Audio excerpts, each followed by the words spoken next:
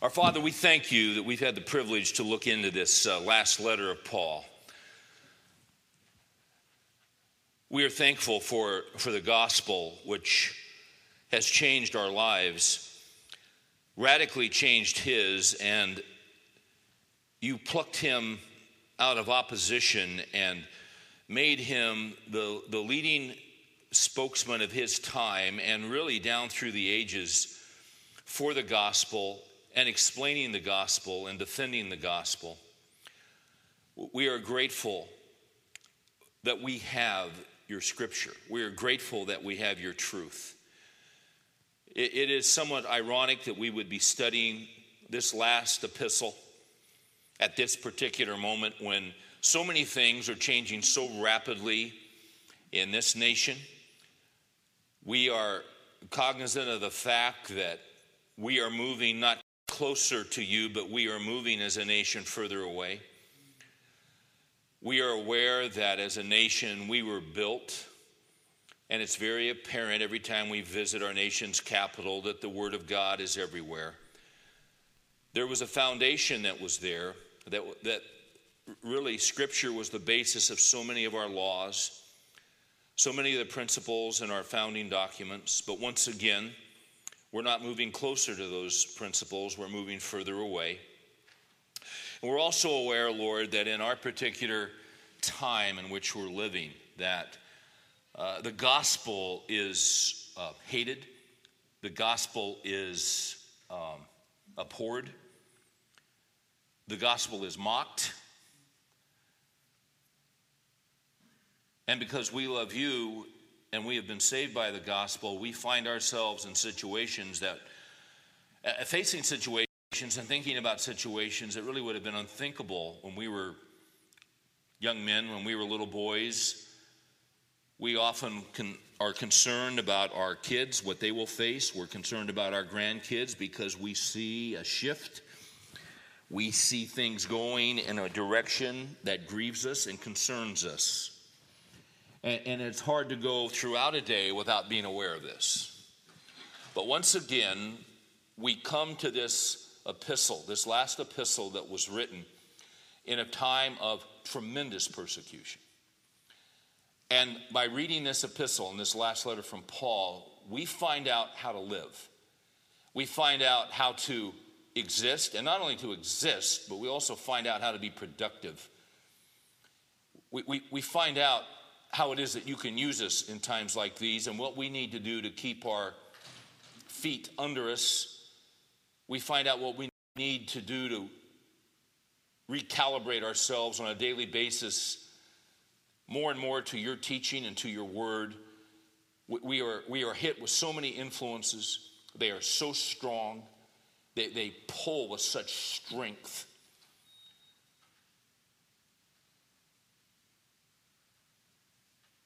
It is absolutely essential that we stay anchored. So we are grateful. We are grateful, Lord, that we can open our Bibles. We are grateful that as men we can study. And we trust your Holy Spirit to take this word that we study tonight and then for each guy, because you're interested in each guy. You don't look at us as just part of a crowd. You know us as individuals. You know precisely what we're dealing with. You know the concerns. You know the apprehensions. You know the pressures. You know it all. So therefore, we would ask you to take these truths, which we will study tonight, and we would ask you to customize them and apply them to where we are. We need to hear from you, as we do every time we meet. Every time we read the scriptures, we need to hear from you. Open my eyes that I may behold wonderful things from thy law. That's our prayer tonight. So, after a long day, energize us, make our minds sharp, help us to focus and concentrate as your Spirit teaches us. Give us hearts that are open, not defensive hearts, but open hearts. Quick to hear, quick to respond, and then quick to apply your word. That would be our prayer tonight. And we would ask these things in Jesus' name. Amen.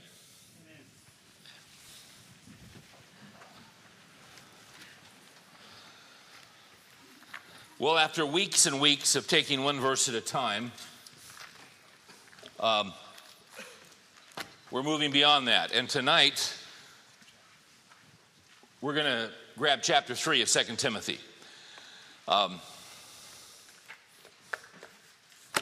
I was in northern Georgia this past weekend.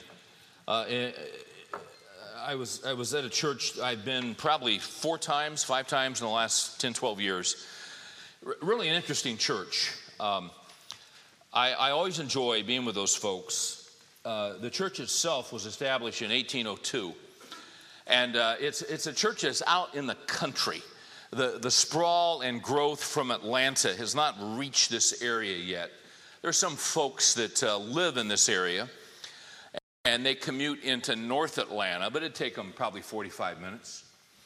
But it's out in the country. And the first time I went to this church to do a conference, we got off the interstate, and we started going down these 2-lane back roads. And I mean, we're in the middle of nowhere. The middle of nowhere. And after about 2 or 3 miles, I think to myself, where the heck are we going here? And, it's just curving and old mobile homes and, keeled over from the last, tornado. And it's not looking real good. And you come around a curve, and then you come around another curve, and here's this brand new church out in the middle of the country. And this little church, it's interesting, the pastor, we had some time together this weekend. He just celebrated his 20th anniversary. He came there as a youth pastor. He was in his early 20s.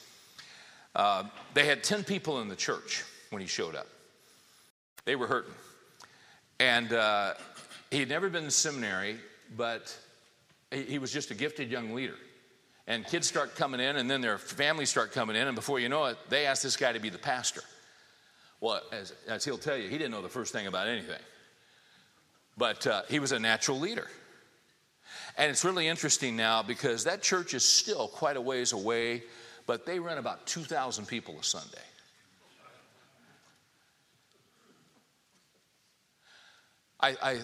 As I talked with him, and as we were in his office, and he was showing me some things in his study.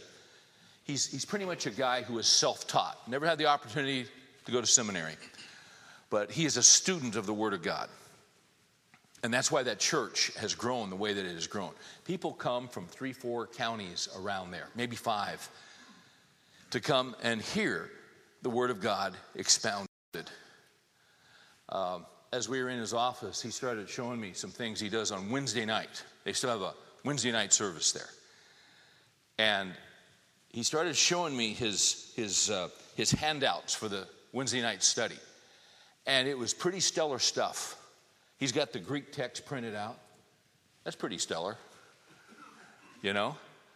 But he's never really been able to take Greek. But he prints it out, and Dan Wallace, some of you guys know Dan Wallace, who teaches at Dallas Seminary and has a Greek grammar. He said, I love Dan Wallace's grammar. And so he'll make little notes off the text from Wallace's grammar, and he said, hey, when you see Wallace, tell him that there's a guy in North Georgia that loves his Greek grammar. And I said, I'll tell him. And as we were talking, he said, I've been here 20 years and just celebrated 20 years. And he said, this has been a great year because he said, basically what I do is I'm realizing at 20 years, I thought, okay, this church has grown beyond my wildest dreams, and this is great, and this is wonderful, and all that. So what am I going to do? I mean, we got a growing church more than I ever thought we'd have. So what am I going to do from here on out? And he said, I went away for about a week, took some time off, and the thing that struck me, he said, I really want to become a better Bible preacher and teacher. And he said, I made a brand new commitment to study the Word of God. And he said, I made a brand new commitment to gather some young men around me and disciple them every year. So basically, he says, I'm doing 2 things. He says, I study, and I study hard, and then basically he's writing his own commentary for himself. I mean, this guy's going after it. and he's self-taught.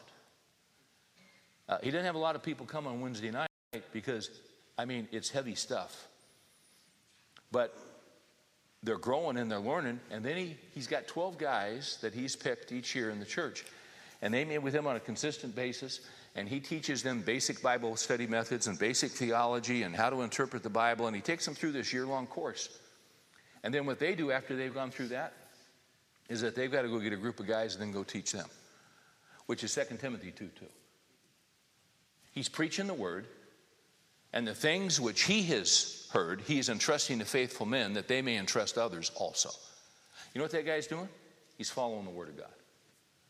And that's why God's using him. And that's why this little church in the middle of nowhere is growing like crazy. It's kind of an old-time church, kind of old-timey. You know what I mean? It's not, they have some very nice facilities, very sharp, but it's kind of an old-school approach, you know? It just is. And it's a Baptist church, but it's like half these people have Pentecostal backgrounds. And so it's kind of, Sunday morning, it's kind of like going to Worldwide Wrestling. I mean, it's kind of fun. I mean, they preach the word, but boy, they get into it. I was raised in a Pentecostal church. So when the pastor would pray on Sunday morning, it's just not the pastor who prays, everybody prays. Right, Roger? Everybody prays out loud. It's great. Kind of freak you out if you've never been in it before. It was kind of fun. But it was great to see this church just moving ahead, growing. And here's a pastor who said, you know what? I've had 20 great years. What do I do from here on out? We have a chat with all my goals. You know what? I'm just going to deeper. I'm going to go deeper. You guys just following what Paul said to Timothy, right out of 2 Timothy. Now, we were talking about Bible study, and he was showing me some stuff in his study and all this. And he started to read some of the old preachers and some of the great commentators. And as we were talking, he said, you know, Steve, he said, you know what these guys would do? I said, what would they do? He said, these guys all had different approaches and different personalities. But these guys that really knew the word, you know what they'd do? Before they'd ever teach a passage, they'd read like through a book. If a guy was going to teach Timothy, he'd read through the book like 40 times. He said, that's what G. Campbell Morgan would do. I said, yeah. Yeah. He says, that's why he knows that book so well. I said, yeah. Yeah, you read something 40 times, you're going to know it. You're going to know it. That principle, if you take Dr. Hendricks' course at Dallas on Bible study methods, he will tell you about the principle of Bible study called observation. You just read the text, you read the text, you read the text, you read the text, and then you observe what it says. It's not rocket science. You just read it and you observe it. As I was reading 2 Timothy chapter 3, 3 words stood out to me. It's a pretty good chunk of change here, these 17 verses. But I want to break this text up around 3 words that are in the text. The first word is in verse 1, and the word is realize. The second word is in verse 5, and it's the word avoid. And the third word is in verse 14, and it's the word continue. I think you can take this chapter and pretty much break it down under those 3 words. As Paul's in prison, he's getting ready to die. He's going to hand the baton to Timothy, who's not the strongest guy in the world, who's not the most dynamic leader in the world, a guy who's a little bit timid and a little bit, standoffish, a little bit shy. He hits him with these 3 shots. Timothy, you got to remember, Timothy, you're going to have to avoid. Timothy, you're going to have to continue. Those are 3 great markers for us. Now, let's jump into it. This chapter 3, beginning with verse 1, you old guys remember Norman Vincent Peale? This is not a Norman Vincent Peale thing. Because here's what he says. Timothy, Realize this. You see that word, realize this. Remember this. Be aware of this. Get this. That in the last days, difficult times will come. So hard times are coming. Now, the question often is asked about the last days. You know, are we in the last days? Flip over to Hebrews chapter 1, if you would. Let's go to your right, a few books. Chapter 1, verse 1, God, after he spoke long ago to the fathers in the prophets, in many portions and in many ways, in these last days has spoken to us in his Son. When Christ showed up on the scene, it was the beginning of the last days. Now, we know, and we've talked about this before, there was a prophetic calendar, and especially since Israel went back into the land and was reestablished as a nation in 48, everything has kind of picked up speed. So we're in the last days. We've been in the last days for a while. So when he says, Timothy, realize this, then in the last days, difficult times will come. I personally think it's kind of interesting. He would say to him, difficult times will come because they're in difficult times. They're in the middle of the persecution of Nero. This was a horrific time to be a Christian. I mean, it's just hard to assimilate everything those people went through back at this time. And with all that going on and Christians being burned alive and all this sort of stuff that Timothy was well aware of, Paul says to him, now, Timothy, I want you to realize that difficult times will come. Well, what the heck? I thought these were difficult times. You know, there are cycles. In church history, oftentimes where one part of the body of Christ is suffering in one part of the world, another portion of the body of Christ is not suffering. Well, why not? Well, it depends on where they're located. It depends on what nation they're in. It depends on the laws. It depends on the system of government. You see? And sometimes you go through periods of hundreds of years of freedom, and then that suddenly shifts, and you're into persecution, and vice versa. So he's telling him, he's getting him ready to let him know that hard times are on the way, even though they're already in hard times. And then what he's going to do, he's going to describe a cultural breakdown. And he's going to use 19 different terms to show how badly it's going to break down. He says, verse 2, for men will be lovers of self, lovers of money, boastful, arrogant, revilers, disobedient to parents, ungrateful, unholy, unloving, irreconcilable, malicious gossips, without self-control, brutal, haters of good, treacherous, reckless, conceited, lovers of pleasure rather than lovers of God.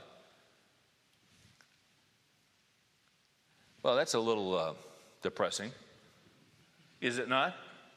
What would really be depressing would be to take the time to take each of those 19 terms and define them and then milk them for everything we could get out of them. But just in reading those, you get the sense, don't you, of what he's talking about. He's talking about the breakdown of a culture. There are 3 terms here out of the 19 that to me stand out. And I think these 3 terms you could pretty much, remember back in school when you learned how to work a fraction? Well, you work a fraction, you got to reduce a fraction. You guys remember that? Isn't that right? I think it's right. You don't know. You don't remember. How would you know? Yeah, you got to reduce a fraction. In a sense, perhaps these 19 could be reduced down to 3 of them that all begin with the term lovers. In verse 2, it says men will be lovers of self, lovers of money, and then in verse 4, lovers of pleasure. Now that pretty much is an umbrella statement from which all the others proceed out of. Lovers of self. Our culture, if there is an idol, the number one idol, not American Idol, the number one idol of most people in America is the idol of self. We're into self-fulfillment. We're into self-realization. We're into self-understanding. We're into self-expression. It's all about self. Years ago, you started seeing really the first cracks in the wall on this. Do you remember the book years ago that came out? And the title was somewhat astonishing back then. The title was simply Looking Out for Number One. Well, you don't look out for number one. Well, this guy, and you know what this guy was saying? It's okay to look out for number one. I'll never forget having lunch. I was in seminary, and I had a friend, and he had worked on the staff of a guy that had a big church that was blowing and going, you know, everybody wanted to have a church like this guy. It's just going like crazy. Everybody's coming to this church. This guy's the latest, greatest hot shot, you know, in the evangelical world. And so we're having lunch with this guy. And as we're at lunch, this guy keeps talking about this book. And I was a little late to lunch, and I didn't get the title, but he was talking about this book and what a wonderful book he was reading. He just loved this book, and man, this guy had such great insights. And anyway, and then afterwards, we went up to his office, and he said, hey, let me show you this book I was talking about. And he pulls down this book, Looking Out for Number One. I hadn't read it. But the guy was so high on it, I bought a copy, and over the next few days, I read it. And I got done with it. I remember walking in. Mary was in the kitchen. I walked in, and I told her the story about this guy who was so high. I said, you know, this is the book. She said, what do you think about it? I said, well, I'll tell you what. I think this guy's in big trouble. I think he's going down. If he thinks this is a great book, and I'm no prophet, but the principles that are in that book, you know what they're all about? They're all about self. That book was all about being a lover of self. So then I wasn't so surprised when this big shot pastor left his wife about 4 or 5 years later and left his kids. Gosh, he was a great communicator, though. He was incredible. He really was. One of the best I've ever heard. Probably one of the top 5 I've ever heard in my life. He could flat out communicate the truth. But he was a lover of self. Lovers of money. Jesus said, you can't love God and mammon, the old King James says. What the heck is mammon? It's money, it's wealth. You got to decide, am I going to love God or am I going to love wealth? And we struggle with this because we're men and we have a responsibility to take care of our families and to provide for our families. And sometimes there's a fine line between wanting to provide and do well and use your gifts. There's a line somewhere you can cross where you begin to love money. Well, where's the line? Well, it's hard to know. And we've all crossed it from time to time without question. We don't want to, but it's a temptation. You see? Well, this is where our culture is. Lovers of self. Everything's self. Don't you dare judge me. Let me tell you something. The greatest sin in America right now is to judge anybody about anything. Who are you to judge? I mean, I don't know how we can even have a court system anymore. Because there's no right and there's no wrong. You see where we are. You know where we are. Lovers of self, lovers of money. I mean, in a sense, this is an acid test. I think you really find out a guy's character when it comes to money and it comes to business. Don't you? It's amazing how this can sway men. Sway them. It can drive them. Oh, and then you get down to verse 4. Lovers of pleasure. Is that us or what? We become not lovers of self-discipline, not lovers of looking out for your brother, looking out for you. We're lovers of pleasure. I've told you before what Francis Schaeffer said about 30-some years ago when he was asked a question about the future of America. And he said, and this was radical stuff when he said this. There was a shock that went through the audience. The question was, what did he foresee down the road for the United States of America? This had to be like 1970-something, late 70s. And Schaeffer said, I believe the United States of America will ultimately wind up in a dictatorship. I don't know if it'll come from the left or from the right. But he says where the courts are heading and the decisions that are being made and the fact that law is being made on the court instead of law being interpreted by the court. He was just taking where we were at that time and just projecting it out to its logical conclusion. He said, I think America will wind up in a dictatorship. It very well could come from the courts, or it could come from the left or the right. But he said, I believe what will happen is there will be a great crisis and a great emergency, and powers will be given up. And the average American will go along and give up his powers if he can be promised two things. The first one is personal peace, and the second one is affluence. If you make sure my life's peaceful, lovers of self, lovers of pleasure, and you make sure that I can maintain my affluence, lovers of money, we'll give it up.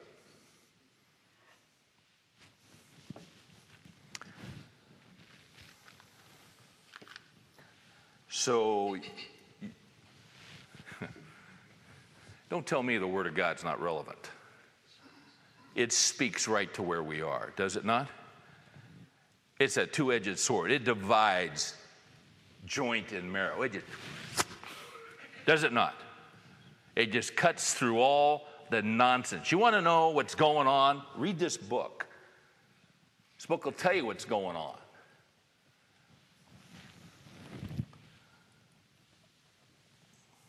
Now, what's interesting, here's what's interesting. We know this is in the culture. We understand it's in the culture. We expect it to be in the culture. But let's pick it up at verse 4. I want you to see a transition he makes here. He's talking about these guys, treacherous, reckless, conceited, lovers of pleasure. Now watch this. Rather than lovers of God, holding to a form of godliness, although they have denied its power. You know what he's saying here? He is saying that difficult times are going to come because this is not only going to be in the world system, but this is going to be in the church. That's what he's saying. They've got, see, they're lovers of pleasure rather than lovers of God. They should be lovers of God. They're in the church. They hold to a form of godliness, although they have denied its power. It's an external, bureaucratic, cultural religion, and these guys have made their way in. We know from other places in Scripture that we're going to have false teachers in the church. There have always been false teachers in the church. We know from what Jesus said that in the church there'll be wheat and tares. You're going to have the true believers, you're going to have the false believers. So within the church, you got the true and the false. They're always with us. Flip back to 1 Timothy chapter 4. The Spirit explicitly says that in later times, obviously he's talking about future, although they're in the last days, he's talking about the later times of the last days. That's us. The Spirit explicitly says that in later times some will fall away from the faith, paying attention to deceitful spirits and doctrines of demons, by means of the hypocrisy of liars, seared in their own consciences with a branding iron, men who forbid marriage and advocate abstaining from foods which God has created to be gratefully shared in by those who believe and know the truth. You see the counterfeit here? He says they're going to come. There are going to be false teachers in the church, men seared in their own conscience. Well, he refers again to these guys seared in their own conscience.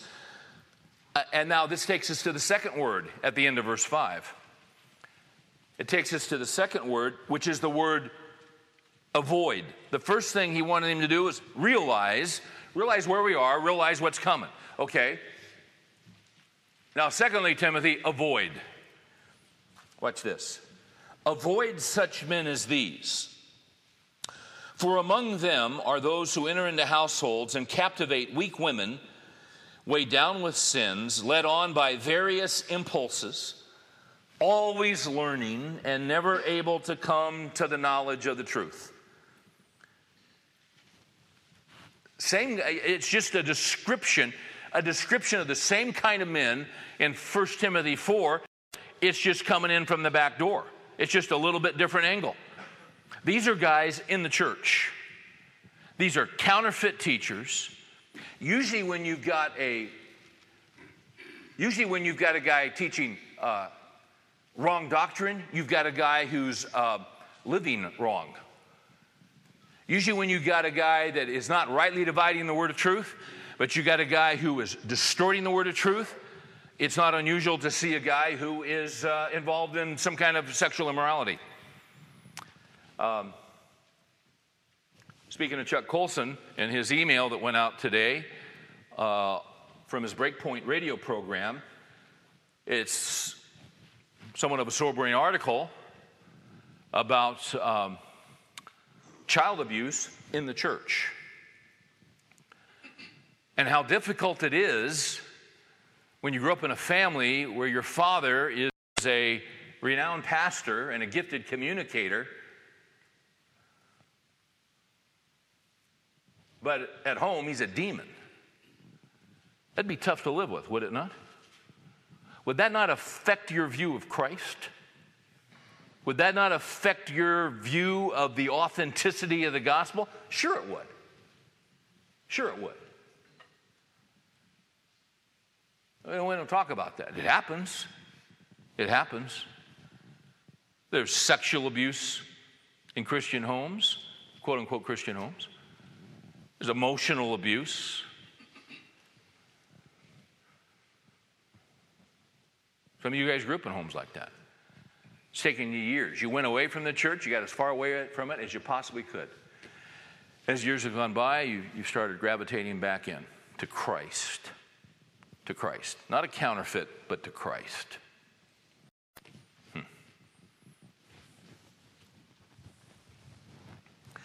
How we live, guys, is critical, is it? Is it not?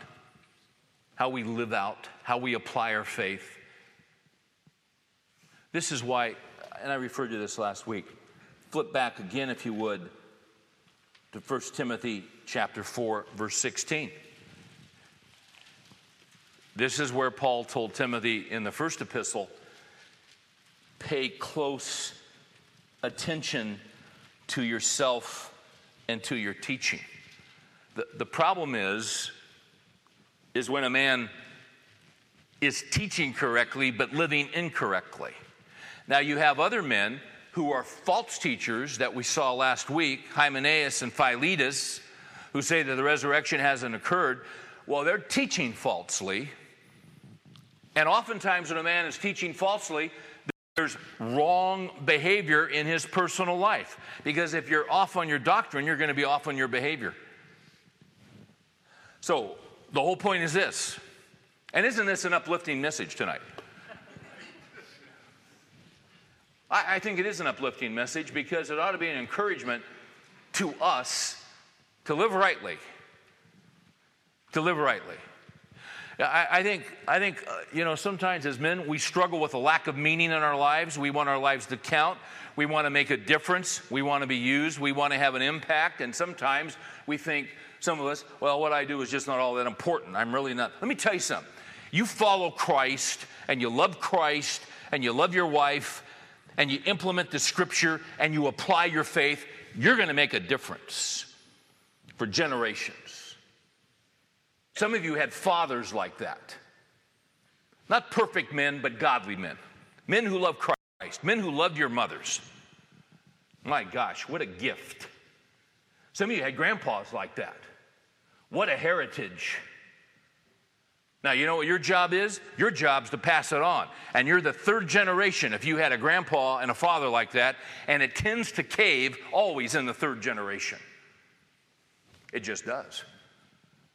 So what's the job? The job is to hand off the baton. The job is to live it out. The job is to emulate it.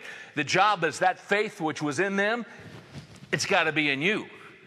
Not just talked about, but lived out and applied. The name of the game in the Christian life is to apply your faith. We're big on Bible studies around here, aren't we? We're big on the Bible. And the danger of a church that teaches the Bible is that everybody walks around with these gigantic brains, with these gigantic heads, just full of the Word of God. Yeah, I mean, it's just because we got all this knowledge and we want to know the Word of God. It's important. It's critical. We're going to see in a minute to know the Word of God. But the point of it, the whole purpose of it, is not just to get this giant brain full of Scripture memory. The whole point of it is to get the truth in the brain so that it gets into the heart and you live a giant life of obedience to Christ. That's the name of the game, isn't it? Yeah, it is. That's the name of the game. That's the real deal. And the guys that aren't living that way, what does Paul say to Timothy? Timothy, avoid. Avoid those hucksters. Avoid those winsome guys. Avoid those guys that have always got the quick retort, the this, the that, the get. Watch them. Watch them. Verse 5. Avoid such men as these. He goes down and he names some guys maybe you haven't been familiar with. Verse 8, Jannes and Jambres. Just as Jannes and Jambres opposed Moses, so these men also opposed the truth. Men of depraved mind, rejected in regard to the faith. Jannes and Jambres, their names are not found in the Old Testament, but according to Jewish tradition, they were part of the magicians. When Moses showed up and did miraculous works in Egypt, these were magicians of Pharaoh that counterfeited what he did. And you remember at one time, he threw down his rod, it became a snake. And then what did they do? Threw down their rod, it became a snake. But then what happened? Moses' snake ate their snake. By the way, if you have a black snake on your property, don't kill it. This is off the text. I just want to share this with you. I got something over the internet this week. If you have a black snake on your property, don't kill it because black snakes eat poisonous snakes. If you got a bull snake on your property, leave it alone. Leave it alone because you want that. It'll take the poisonous snakes and it'll take care of them. I'm just sharing that. Just something you can file away for reference. So a couple years ago, I walk out the side door out of the laundry room, and I'm going down that pathway, and there's a big black bull snake, probably 6 feet long. You know, I didn't see the sucker. It was getting dark. I almost stepped on it. And then I looked, and we have a bullfrog, a little bullfrog and his family that live around our front door, come out at night. Well, the bullfrog, the daddy frog, is halfway in the mouth of this bull snake. It's a true story. And since I'm a member of PETA, I went and got my shovel, and I thought, I'm going to do a Heimlich maneuver on this sucker. And I just took that shovel, and I do a pop, and I hit that snake right behind the head. This is an absolute true story. That bullfrog came out of there. I mean, he came out like a projectile. And now when I drive home at night in the driveway, here comes that bullfrog. He loves me. The end there, I kind of exaggerated, but that is a true story. I'm just sharing that with you. It's off the scripture, but who knows when you'll need to know the importance of a black snake. We cover all of life here. It's all under the lordship of Christ. So just wanted you to know that.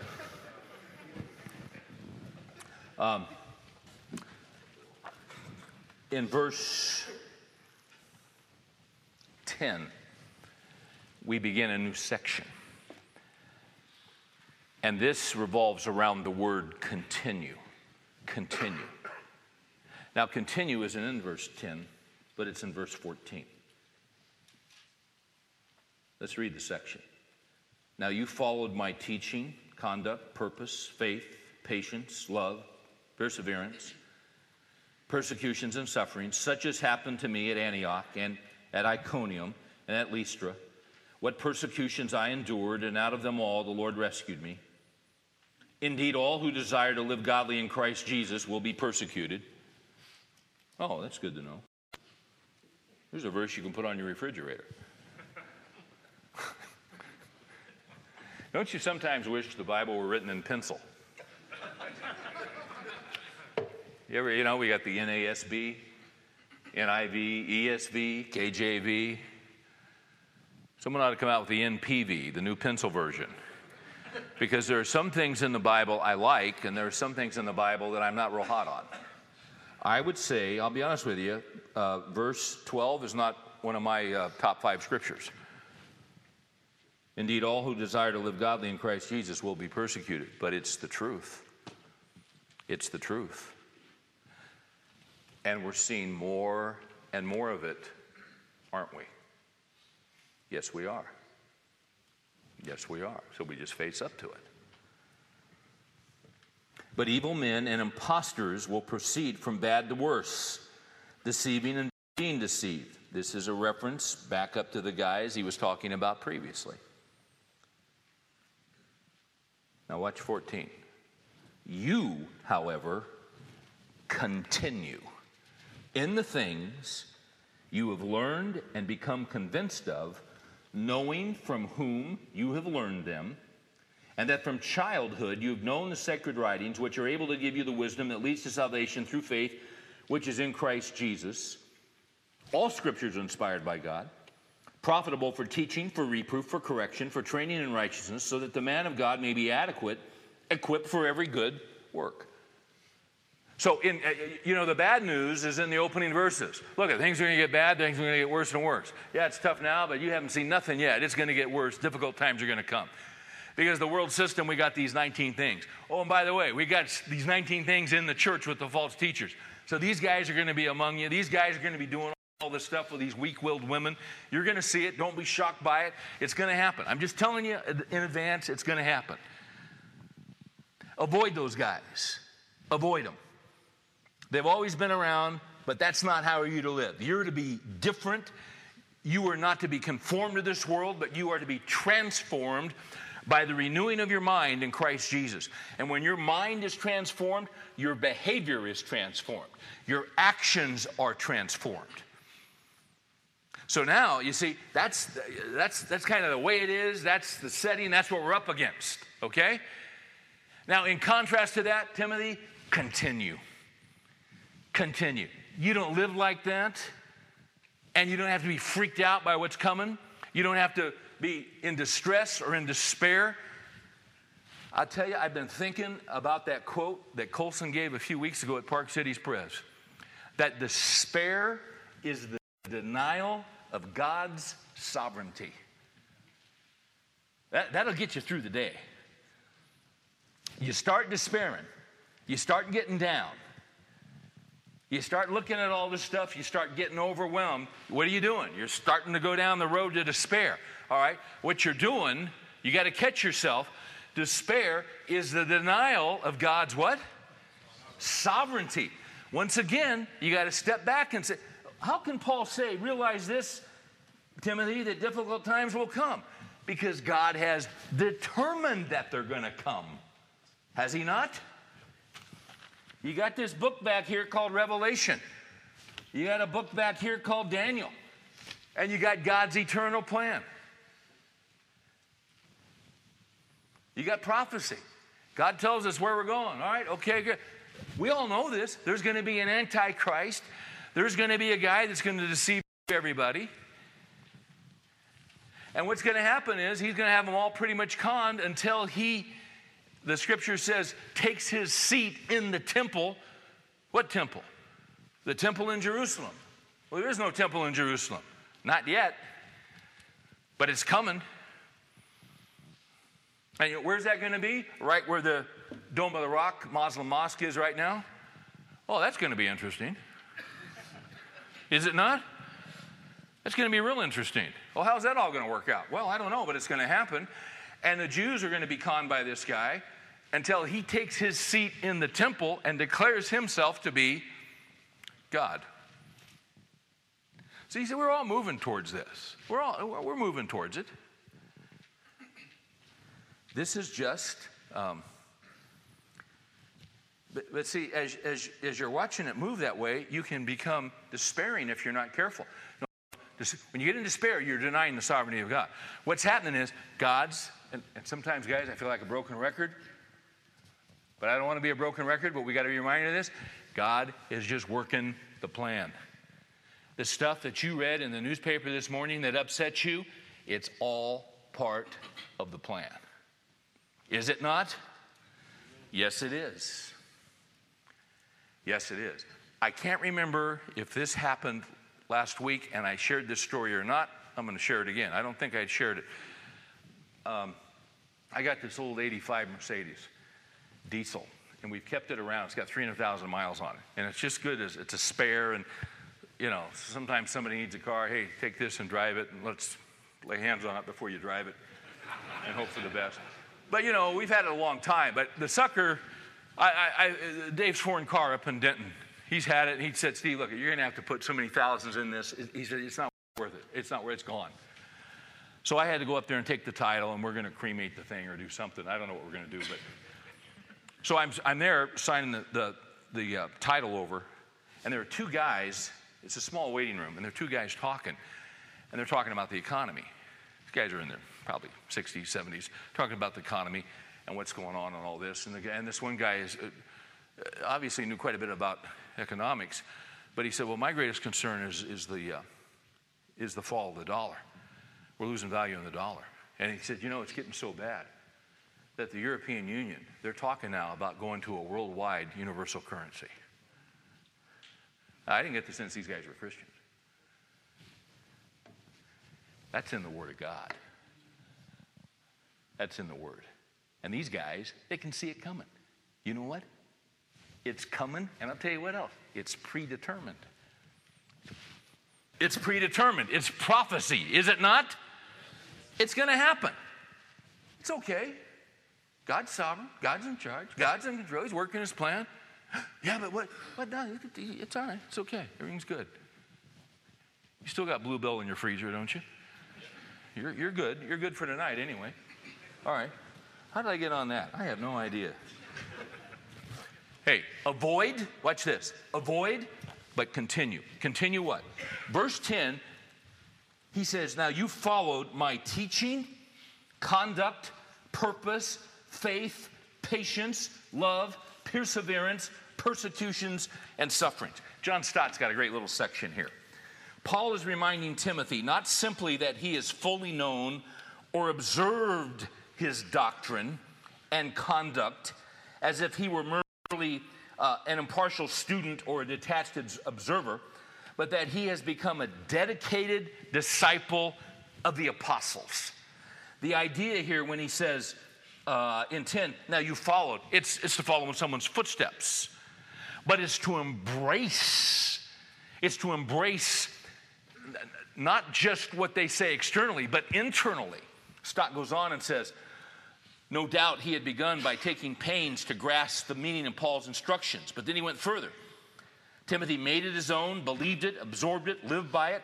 Similarly, he went on to imitate it. Because Paul knew himself as an apostle to be following Christ, he did not hesitate to invite others to follow him. Be imitators of me, he wrote, as I am of Christ. 1 Corinthians 11, verse 1. You see, so what he's saying, Timothy, look at, so you got all these false guys, you got all these counterfeit guys. Forget those guys. I want you to follow my what? Look at 10. My teaching. What's the next thing he says? My conduct. That's watching your doctrine. That's watching your life. Hey, you've seen me teach the big crowds, and you've seen me in a house when nobody's around. You know how I live my life.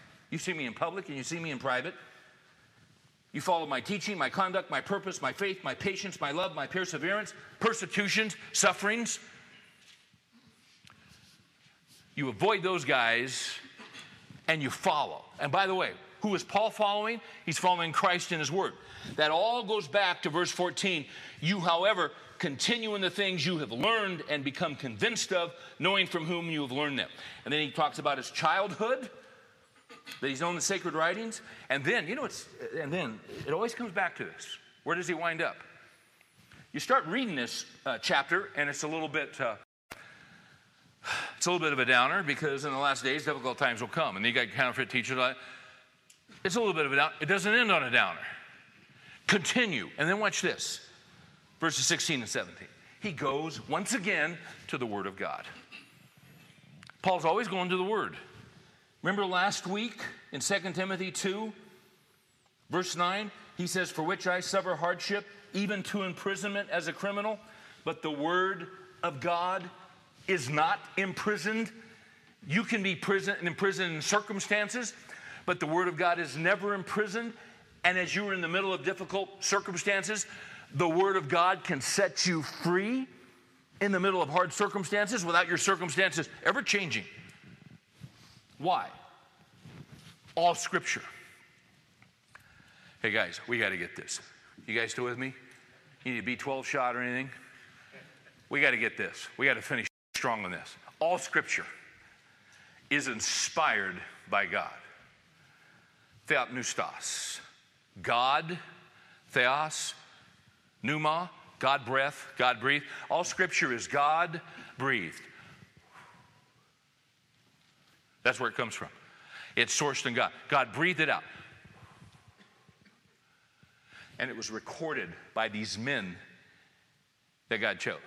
All Scripture is inspired by God. All Scripture comes from God.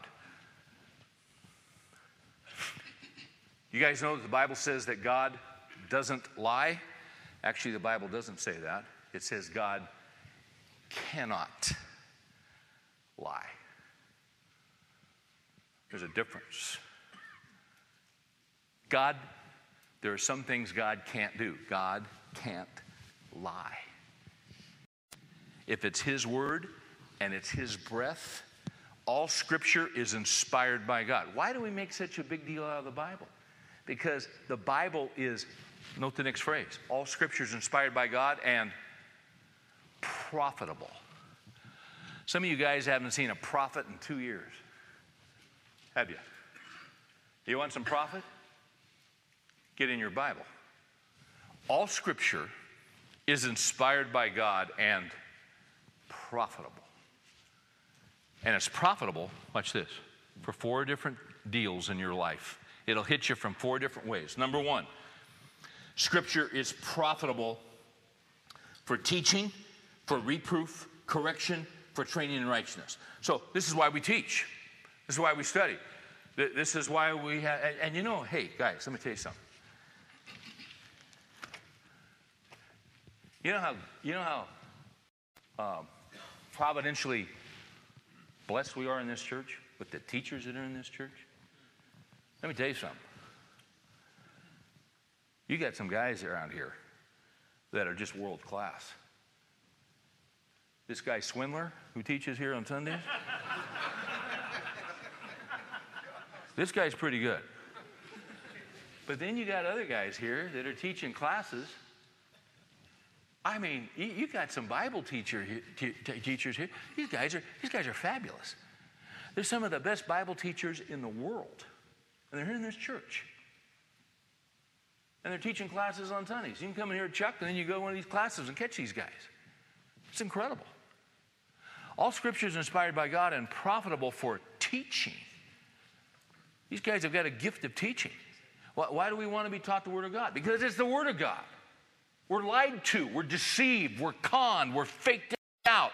We got all these feint moves. I'll do this, and the guy does this, and all this stuff. And no, God never lies. He tells the truth. So it's profitable for teaching. I can live off this teaching. Secondly, the Word of God is profitable for reproof. Sometimes I get off course, and so do you. Sometimes I get into stuff I shouldn't be in. And so what does the Word of God do? It reproves me.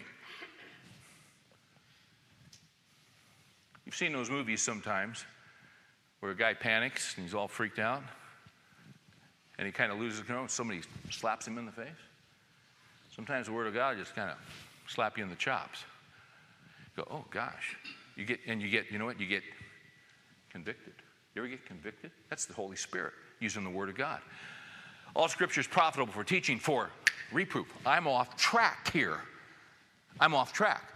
But he doesn't just reprove us, because the next thing he does that's for my profit is all Scripture is profitable for teaching, for reproof, for what? Correction. So I'm off, and now what does the Word got to do? It corrects me and puts me back on course. That's what it does. That's the power of the Word of God. It navigates me through my daily life. He will lead you. He will lead you. He will make it clear to you. You just have to be tuned in. When he reproves you, immediately respond. Don't say, well, I need to think about it. You don't need to think about it. Do it. Quit screwing around. Get back on track. If you feel like you've wronged somebody, you need to go talk to them, talk to them. Get it straight. Get it squared. Get it corrected. This is how you live life and then you enjoy life. Listen to the Spirit of God. And he doesn't have to, Steve, I want you to go. That didn't happen. But there's this inner sense. There's this conviction. You know what I'm talking about. The Word of God is profitable for teaching, for reproof, for correction, for training in righteousness. Training in righteousness. My son Josh at Christmas got his girlfriend I can't even say it, a Siberian Husky. And of course, she's in school across town in an apartment and can't take care of it, so he takes care of it, and it's ruined his life. Because as he said to me a few weeks ago, he says, this dog is the single most self-centered, argumentative, dominant, stiff-necked creature probably on the face of the earth. And what he's attempting to do is to train this dog. Oh, it's a Siberian Husky. All this sucker wants to do is pull a sled in the snow. That's all it wants to do. So if he'll go run with it for 18 miles, he might get a response when he says, sit. Training in righteousness. The only way, and by the way, hey guys, in our lives, this training in righteousness is a lifelong deal. As long as you're on the face of the earth, following Christ, you're being trained in righteousness.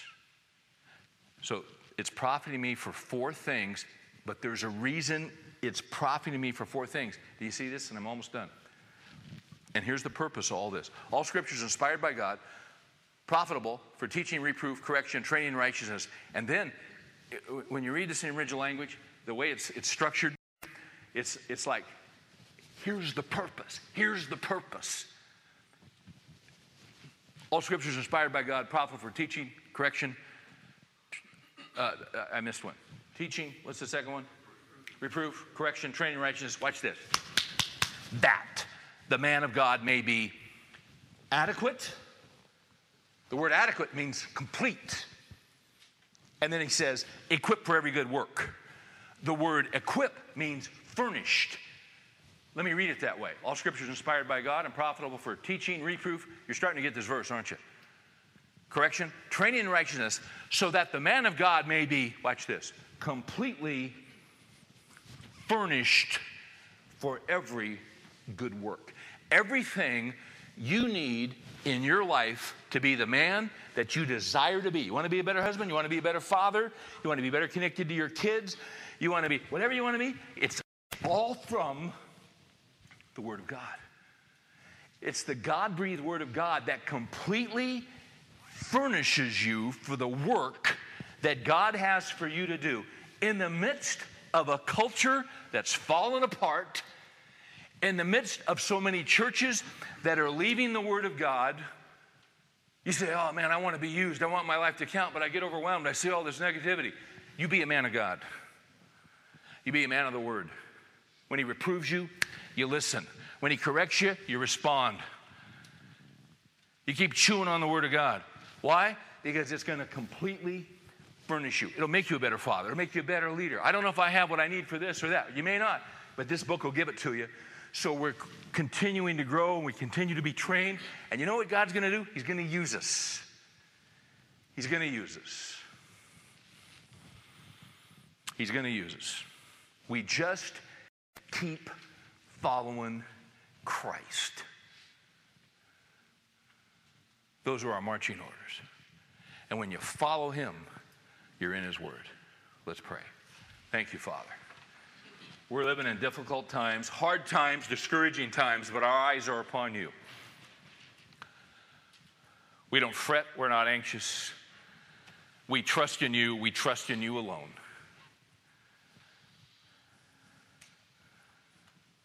Many different needs in this room.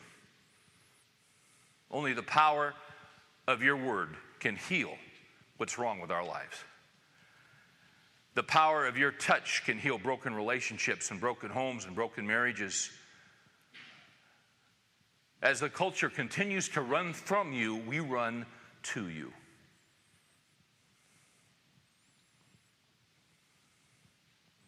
We pray these things in Jesus' name.